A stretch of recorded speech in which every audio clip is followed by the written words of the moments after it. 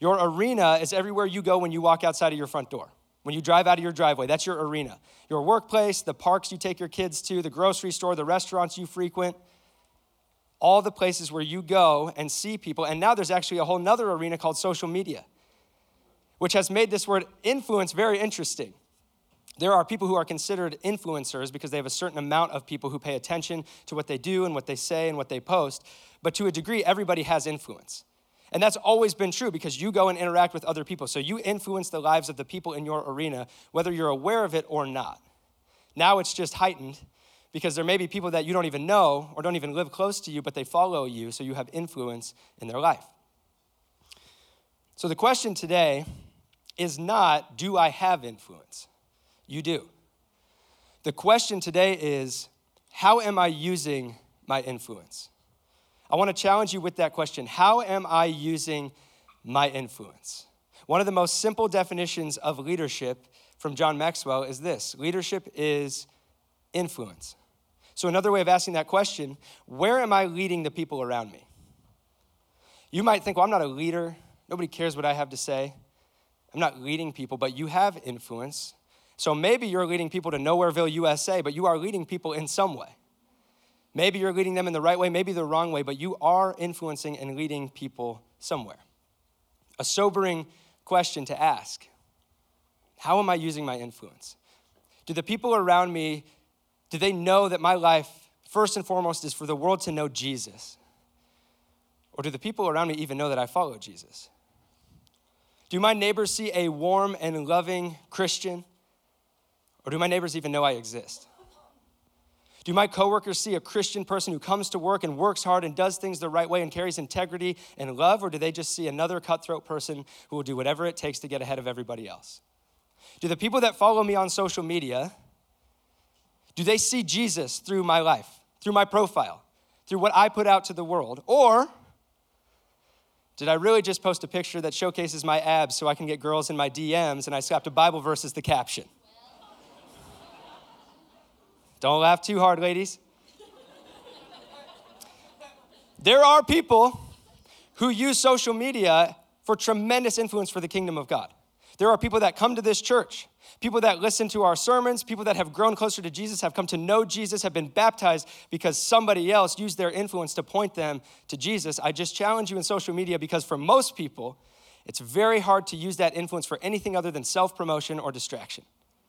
How am I using my influence? We've already bypassed the question, do I have it? You do. So how are you using it? And I know that it's a convicting question, but I hope that today you're emboldened and empowered to see the opportunity that lies before you to lead people towards Jesus. This is the call of the church, but I also, in thinking about all of you and all the arenas you walk into every single day, I know that it's not easy in a culture like ours, in a city like Austin. It's not easy to be a follower of Jesus. It's not easy to open up conversations about Jesus. It's not easy to have influence for Jesus. But it is the call of the church. It is the opportunity that lays before us. We were talking through the flow of this series and heard Influence Your Arena, and the first thing that came to mind, of course, was Man in the Arena, which is not actually originally a show about Tom Brady. It's a quote that Tom Brady and Brene Brown and some people have repopularized. But it's the title of the message today, Man in the Arena. We are going to talk about a specific man who entered into the arena. And I want to read you this quote from Teddy Roosevelt. April 23rd, 1910, Teddy Roosevelt was giving a speech in France about a lot of different things. But the part he is remembered for is when he railed against cynics and critics of people who were trying to make the world a better place. Here's what he said. It is not the critic who counts, not the man who points out how the strong man stumbles or where the doer of deeds could have done them better. The credit belongs to the man who is actually in the arena, whose face is marred by dust and sweat and blood, who strives valiantly, who errs, who comes short again and again, because there is no effort without error and shortcoming. But who does actually strive to do the deeds, who knows great enthusiasms, the great devotions, who spends himself in a worthy cause, who at the best knows in the end the triumph of high achievement, and who at the worst, if he fails, at least fails while daring greatly, so that his place shall never be with those cold and timid souls who neither know victory nor defeat. Teddy was calling to the world changers, saying, hey, if you want to change this world, you want to be a light in this world, it will be hard. it will be challenging because you will have bleachers of people who are not trying to do the same thing you are, but rather just want to criticize your work. And man, is that true if you're trying to build the kingdom of God. You are going to have bleachers of people criticizing what you try to do, but the credit goes to the man in the arena. And for us as followers of Jesus, who might get marred by sweat and blood and dust, what we always have to hold on to is that we follow the man in the arena who does not fail, who does not know failure, but who entered into the arena on our behalf and now invites us into it to go with boldness and faith to share him with the world, to be world changers. And I think maybe one of the most inspiring, one of my favorite stories in Scripture is about a man who entered into the arena following after Jesus named Stephen from the book of Acts. It's a story that I have loved since I first read it as a passionate college student. And it's actually the first story that I ever preached on, my first time preaching on a Sunday morning at a church. 11 years ago, Doug and I were fresh out of college, and we moved to Laguna Beach, California to do youth ministry. We had a buddy, Sam, who had become a youth pastor out there, and he said, hey, I'm guessing you guys don't have any plans because you're done with college, so how about you move out to Laguna, I'll get an apartment, we'll live close to the beach, I'll cover the rent if you guys intern at the church and help start a youth ministry. And we didn't have plans, so we went. We packed up Doug's Saturn Vue with literally everything we owned and drove out of the Rocky Mountains to Laguna Beach, California. We got there, and the whole idea was, hey, there's an arena we're stepping into to have influence on these high schoolers and these middle schoolers for Jesus. And with that came ministry. This was my first ministry gig and my first time ever preaching. We had Tuesday nights with the high schoolers, Thursday nights with the junior hires, and I can tell you that the worst sermon I ever preached was the first time I preached Tuesday night to the high school kids. I can't really succinctly sum it up for you because I'm still not sure what it was about. But I can give you the outline because it is burned into my memory. I came out swinging and showed a video clip from one of the Lord of the Rings movies to make sure the high school kids knew I was really cool. Good start, won them over there. I, for some reason, went straight from that into Exodus when Moses and the Israelites kind of choose to walk into following God's law, neglecting to explain to the high school kids who Moses was or what Exodus was or who the Israelites were, what the law meant. Breezed past that, confused them a ton. From there, I went through not one, not two, not three, not four, not five, but 6 different stories of Jesus reaching to people on the fringes and on the outside from Scripture. I guess that was kind of the vibe I was going for, like Jesus came for everybody. And then I just told some of my testimony, and at the end realized I have no way to wrap this up. I've just opened 100 cans of worms, and I haven't explained anything, and these kids are sitting there like, hey, 50 minutes? That's how long our high school classes are. Our average sermons to these poor high school kids was 50 minutes long. They wanted nothing to do with it. And that sermon, as I didn't know how to wrap it up, I just kind of ended it like, hey, so we've got this chalkboard. Doug and I had spent hours making this chalkboard that got used maybe once, very lightly this night. I said, during worship, I want you guys to go and write something on this chalkboard that makes you feel like an outsider, which high school kids are just dying to display their insecurities to their peers. They're like, oh yeah, can I go first? So that didn't really happen while Doug and this high school worship kid sang the song Happy Day. Anybody remember that gem? If you want to just, like if you're having a bad day, just remember that Doug sang Happy Day to a group of high school kids. And I did get to witness it, and it was absolutely brutal. That was the worst sermon that I ever preached. And so the weird thing was that we were just trying at youth ministry and trying things, and more kids kept coming, even though we preached for 50 minutes. And then we were preparing for Youth Sunday. Youth Sunday is the day where the youth group takes over Big Church on Sunday, where everything is done by the youth group, which has always meant well and never really goes great. And I had this idea for a sermon. I had preached by then maybe 2 or 3 times, so I thought like, okay, there's this story of Stephen. It's really powerful. It's going to speak to this young generation of our church, but it's also going to speak to the older generations, and everybody should hear this. And so Doug and Sam said, yeah, you preach on Youth Sunday. That was my first time preaching on a Sunday morning, and it was the day that I kind of always looked back on and thought, like, that was the day that preaching clicked for me as something that God called me to. I actually found a picture of myself 11 years ago, first time preaching on a Sunday, and I'm wearing the same shirt. Total coincidence. Didn't even plan that. 11 years later, Dave Ramsey is so happy somewhere at my stewardship. I'm wearing the same shirt. You never throw away a flannel. I realized that I looked different because that was 11 years ago, a third of my life ago. I was young, shining. I don't know what's happened, but here I am. There's the chalkboard behind me, actually, that somebody just wrote Youth Sunday on that chalkboard, so it did get used, which I feel good about. I also wanted to show you a picture of our youth team. There's Doug, just a sinister follower of Jesus. No time to smile because we are taking the gospel to Laguna Beach. There's our buddy Sam, the youth pastor, who couldn't find two better interns than me or Doug. So I don't know what that says about him. And then Laura and Danny, some of the other youth leaders. And it was just this little team that was just trying to reach high schoolers and junior hires with the gospel. And I didn't want Ryan to feel left out, so I just found a picture of us around that time, all three of us. There we are, not yet marred by blood, sweat, and dust of ministry. That was the Sunday that I kind of thought, like, kids and youth leaders came up after and they were moved and inspired by the message, and even some real adults, like parents, came up and said, like, I loved your passion, I love that story, that was a powerful message. It felt like kind of a stake in the ground day for me. Until this week, I found the audio of that sermon from 11 years ago. Thank God there's not a video. I sat in my car and listened to it and I just laughed. Because I always thought, like, that was one of the best sermons I think I ever preached, and it was quite the opposite. I realized that all these parents that came up after, they were just being nice.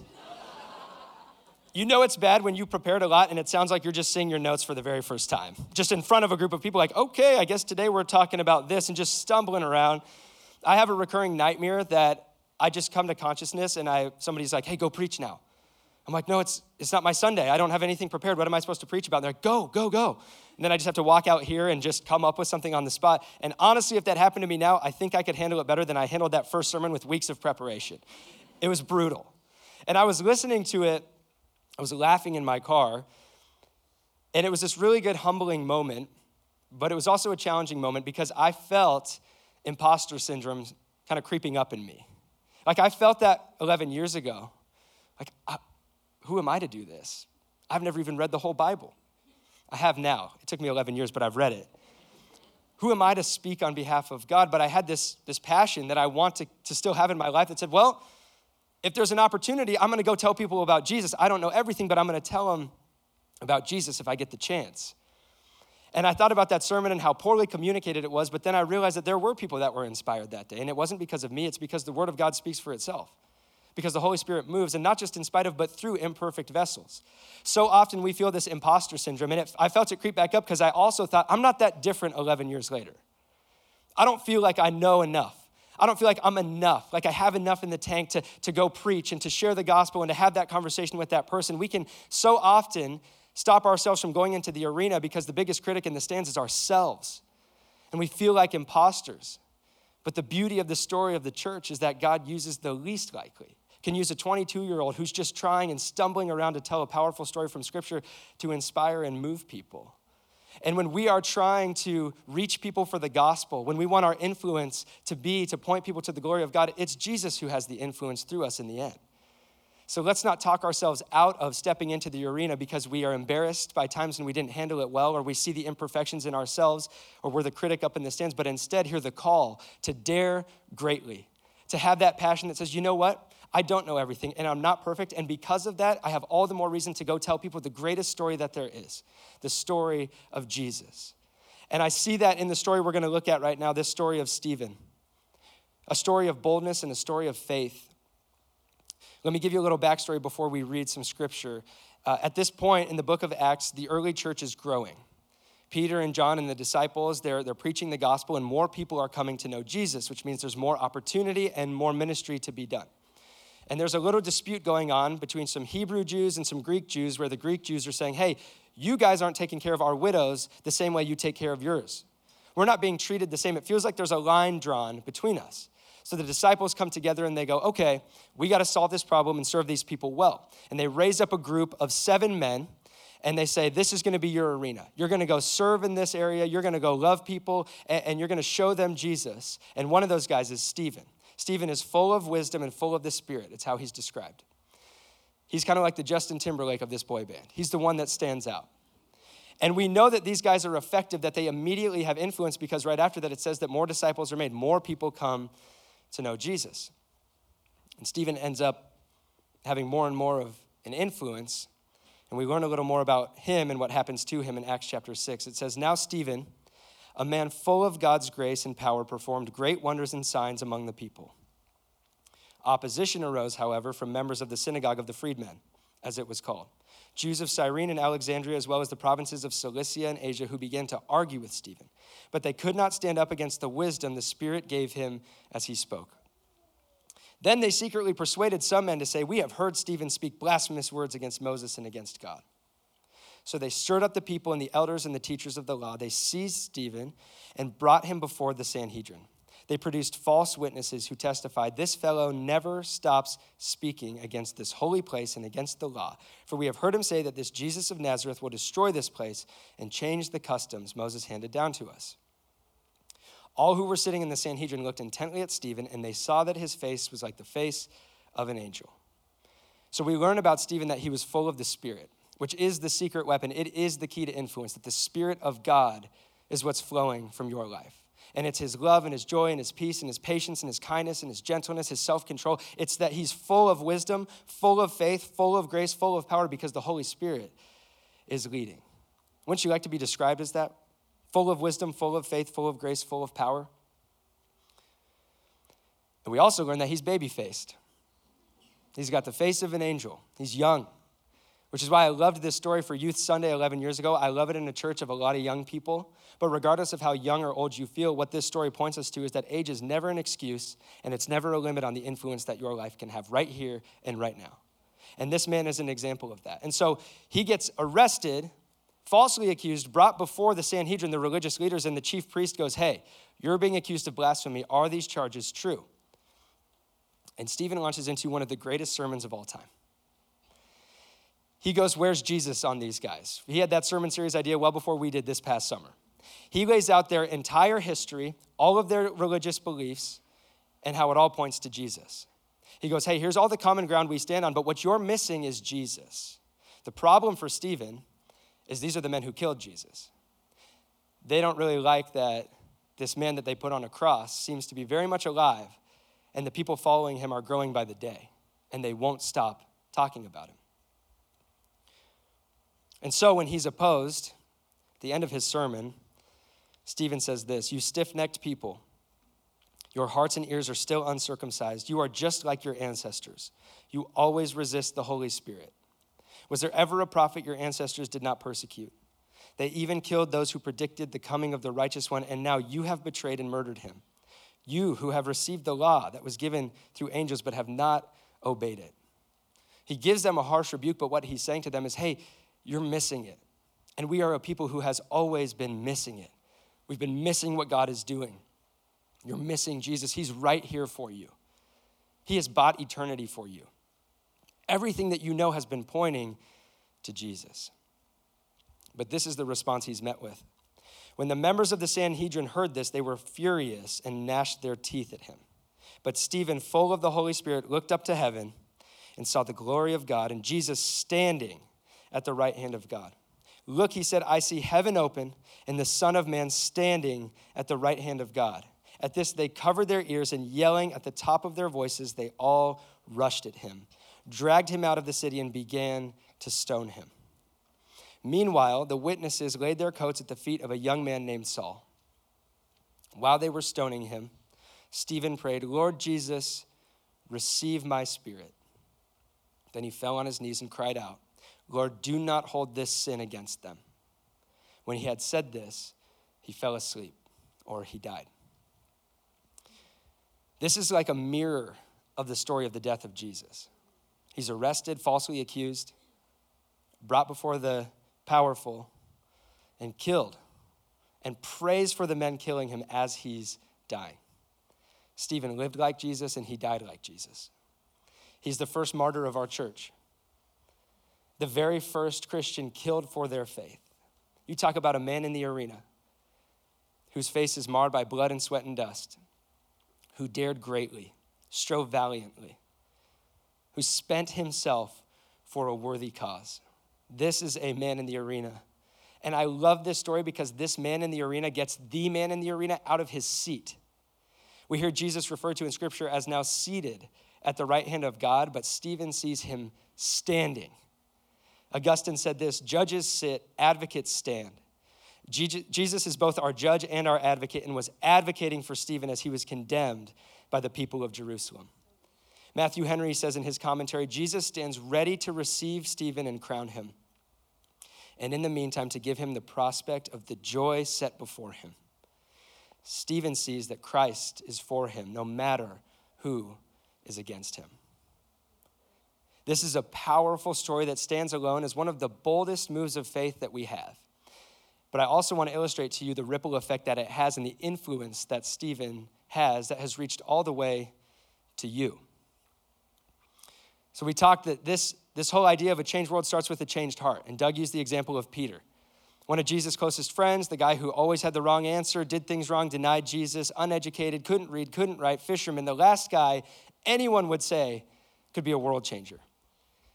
Jesus changes his heart, and then he goes and impacts his circle, the Acts 2 church. He goes and leads the charge of this group of people being hunted by the Roman Empire and the Sanhedrin, and Peter leads the charge, has impact in this circle that welcomes more people into it, and then sends them out like Stephen into their arena to go serve and love in their city, to go tell people about Jesus.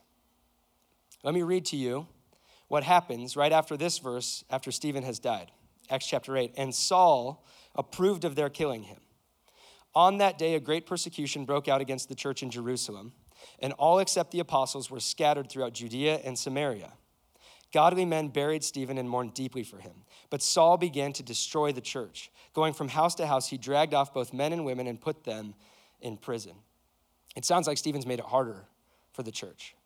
But what's actually happened is the church has scattered to the very places that Jesus said it would. The ripple effect of world change has begun because of this man who stood in boldness and gave his life up for his faith in Jesus.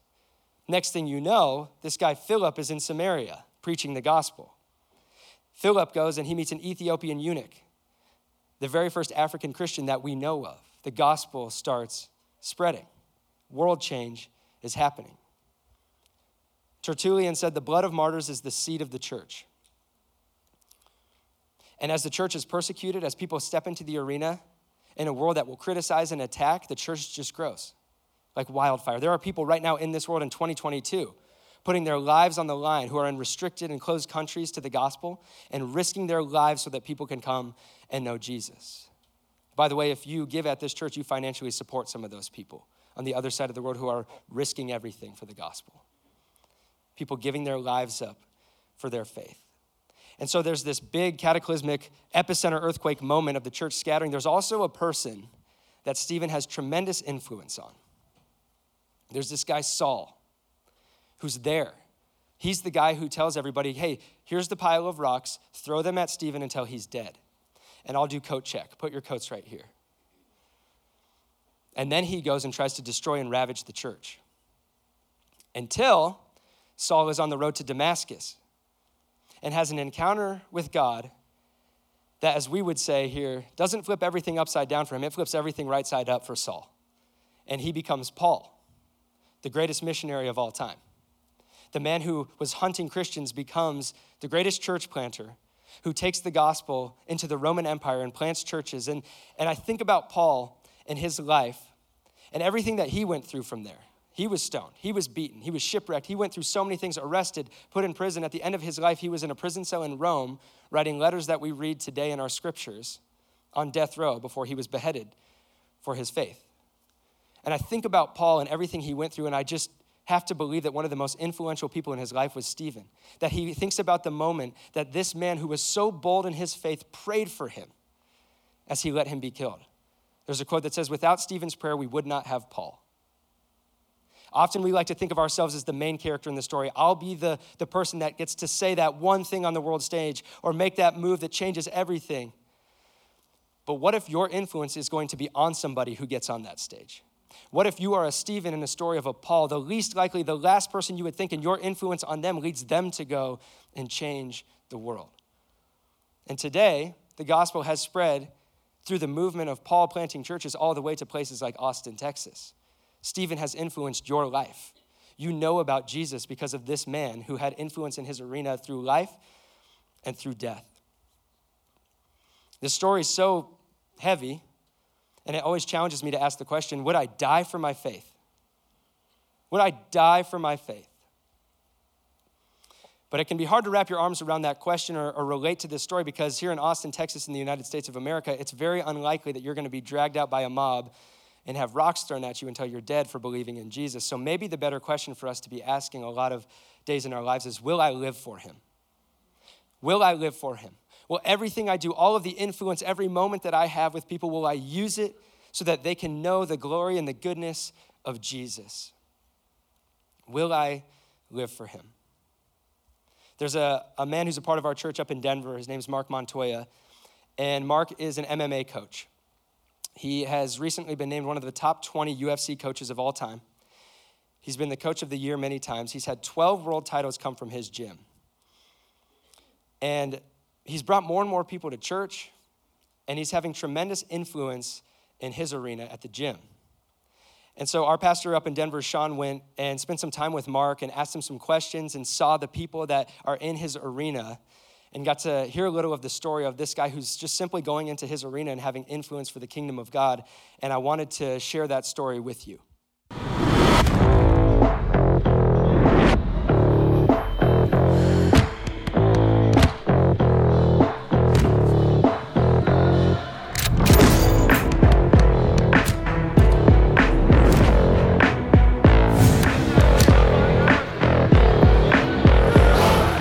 He's been there for me through way harder things than fighting. You know, fighting is something we get to do together that's a lot of fun and we really enjoy it. And there's been a lot of things in my life since I moved here and since I met Coach Mark that haven't been fun and haven't been easy. And he's been kind of a rock in my life to help me through those times. He's such an integral part of my life, both here on the mat and outside of the mat. Like me being a believer, I know like where he's coming from in a lot of these things, and there's just constant little like lessons in everything he does. Coach Mark and Jared always invite everyone from the team to come to church, come to Red Rocks. Everything he does here is all based on the same things that he values in church. Yeah. So it's kind of been easy. It's a real easy transition. It's like he makes you want to go and experience that. So with Coach Mark was like how you talk to yourself. And the people you surround yourself with, that really does matter. Yeah. I messaged Coach the other day and I was like, hey, I'm feeling lost.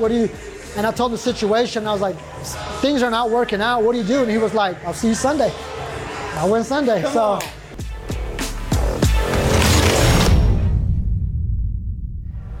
What's up, guys? We are here with the one and only Coach Mark Montoya of Factory X. I texted Coach, I said, would there be anyone on your team who would say, I'm closer to God because of what Coach has done in my life?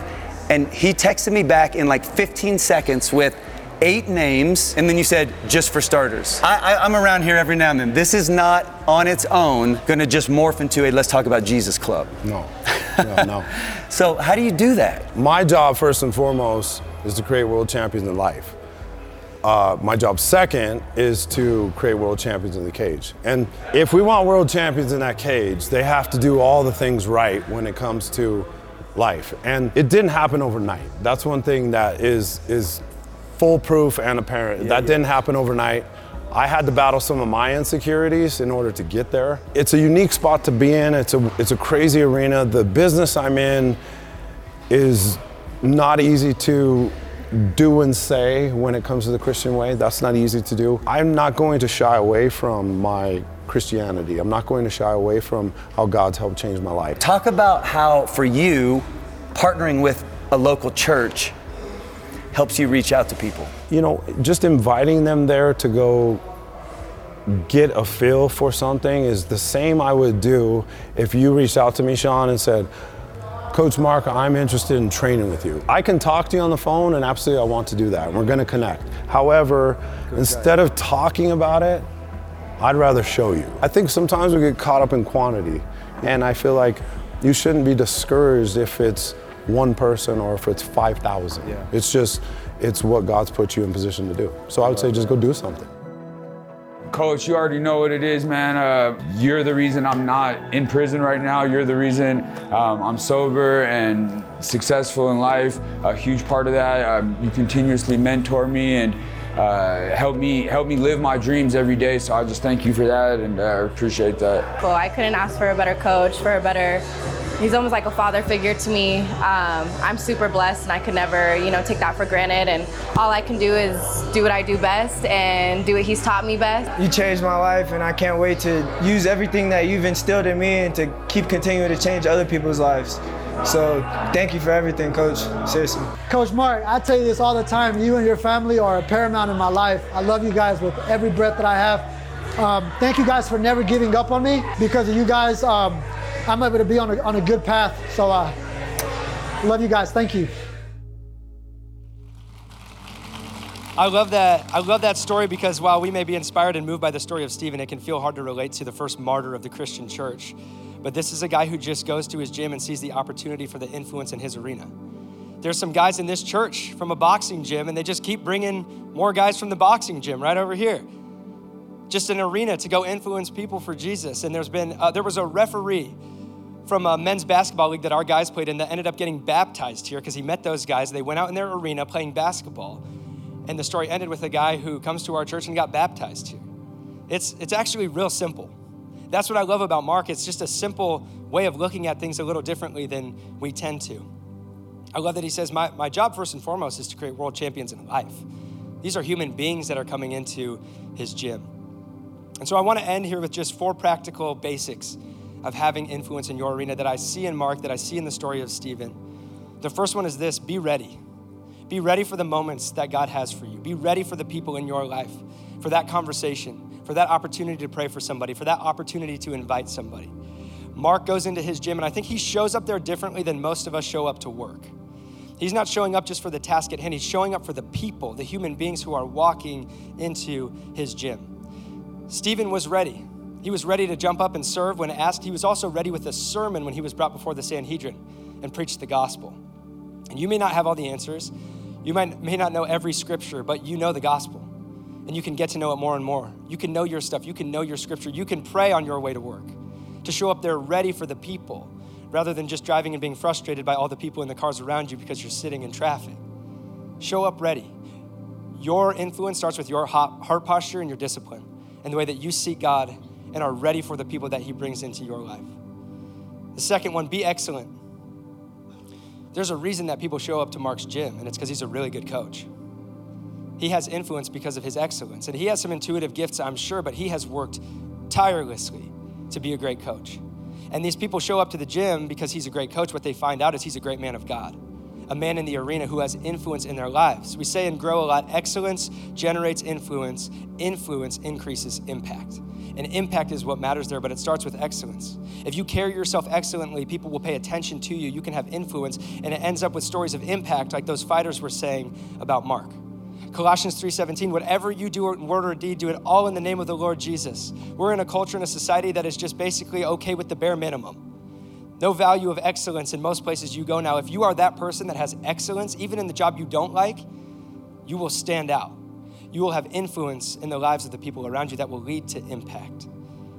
So be excellent. Number 3, be bold. Proverbs 28:1, the wicked flee though no one pursues, but the righteous are as bold as a lion. I love when Mark says, I'm not gonna shy away from my Christianity. I'm not gonna force it down people's throats. I'm not gonna be that Christian, but I am gonna be bold. I'm gonna invite them to church. I'm gonna tell them my story. I'm gonna tell them about Jesus. That guy at the end that had told Sean, yeah, I was going through some stuff, and then Mark just said, I'll see you on Sunday. So I showed up on Sunday. You have no idea the impact that a simple moment of boldness could have in the eternity of somebody else. Nobody's more bold than Stephen, the first martyr of the church, who says what nobody else wants to say, and it costs him everything. But it's the same boldness to speak the truth that is the same grace that allows him to pray for the men that are killing him. We were talking with Sean about being with Mark and watching this man who's just in the arena and ready to be bold, and how we can so often in our insecurities be timid about sharing our faith. And Sean was like, so often I don't really share my faith. I'm a pastor because I just want people to think I'm cool. I don't want to be that Christian, right? We know the Christians, we maybe have been those Christians that are bold in the wrong ways, in the way that we have opinions and no room for conversation, and we won't listen to people and we push people away. But I think so often our worry of being bold in the wrong way stops us from being bold in the right way. And so Sean was thinking about that and praying, and he said, God just kind of downloaded to him like, hey, Sean, I can worry about my reputation. I don't need you to try to be cool. I need you to walk in your calling. I need you to see the arena around you and use your influence with boldness. That's our call as the church, to be bold. What are the insecurities that are holding you back? What's the boldness that would allow you to speak the truth when it needs to be said and have the grace to pray for the very people in the bleachers that are mocking you? And the last thing, be a bridge builder. You could complete this as a sentence. Be a ready, excellent, bold bridge builder. So often the reason that we aren't bold, or we have watched other Christians be bold and not want to be like that, is because rather than build bridges, they have burned bridges. Drawing lines, keeping people away, making people feel unwelcome. You don't know as much as me, I'm better than you, that kind of mentality. Well, all the while you have the opportunity to build bridges to people, starting with just the fact that you're human beings. And you probably have some common interests if you work together. You have the opportunity to build a bridge to somebody. So many of your friends right now are so confused about what this whole life is about. And they're not getting many answers from a culture that's just telling them, believe whatever you want, make it up yourself, you can just be God. That are desperate for a friend who's bold enough to tell them the truth of Jesus. Bold enough to tell them what maybe nobody else will say. Bold enough to invite them to church or to coffee. And build a bridge to them and say, hey, I've had doubts. I have insecurities. I have issues. I felt pain. I can build a bridge to you and have a conversation. While Stephen was so bold to the Sanhedrin, he also was building a bridge the whole time in his message to them. Hey, we all stand on this common ground of our story. We all know the same religious background. I'm trying to build a bridge to you guys so you can walk onto here and see that it's all pointed to Jesus. Be a bridge builder. Be ready. Be excellent. Be bold. And be a bridge builder. Would you guys stand to your feet if you're able? I want to pray. There are so many arenas represented in this room of Austin right now and beyond. Arenas through people watching online, all over the country and all over the world. So many arenas with the chance for us to go and be that person that has the influence that might lead to a Paul. There might be a Paul in your arena right now, somebody who's going to go change the world because of your influence pointing them to Jesus. And so Jesus, I pray as a family that you would give us the boldness. Would we be people who dare greatly, men and women who step into the arena, marred by blood and sweat and dust, willing at whatever the cost to live for you, to lay our lives down for you, to love the people, even the critics in the seats, knowing ultimately that everyone in our arena simply needs to know you. Would you ready us? Would you give us a drive for excellence? Would you put boldness in us? And would we build bridges and see more and more people with changed hearts that lead to a changed world? In Jesus' name, amen.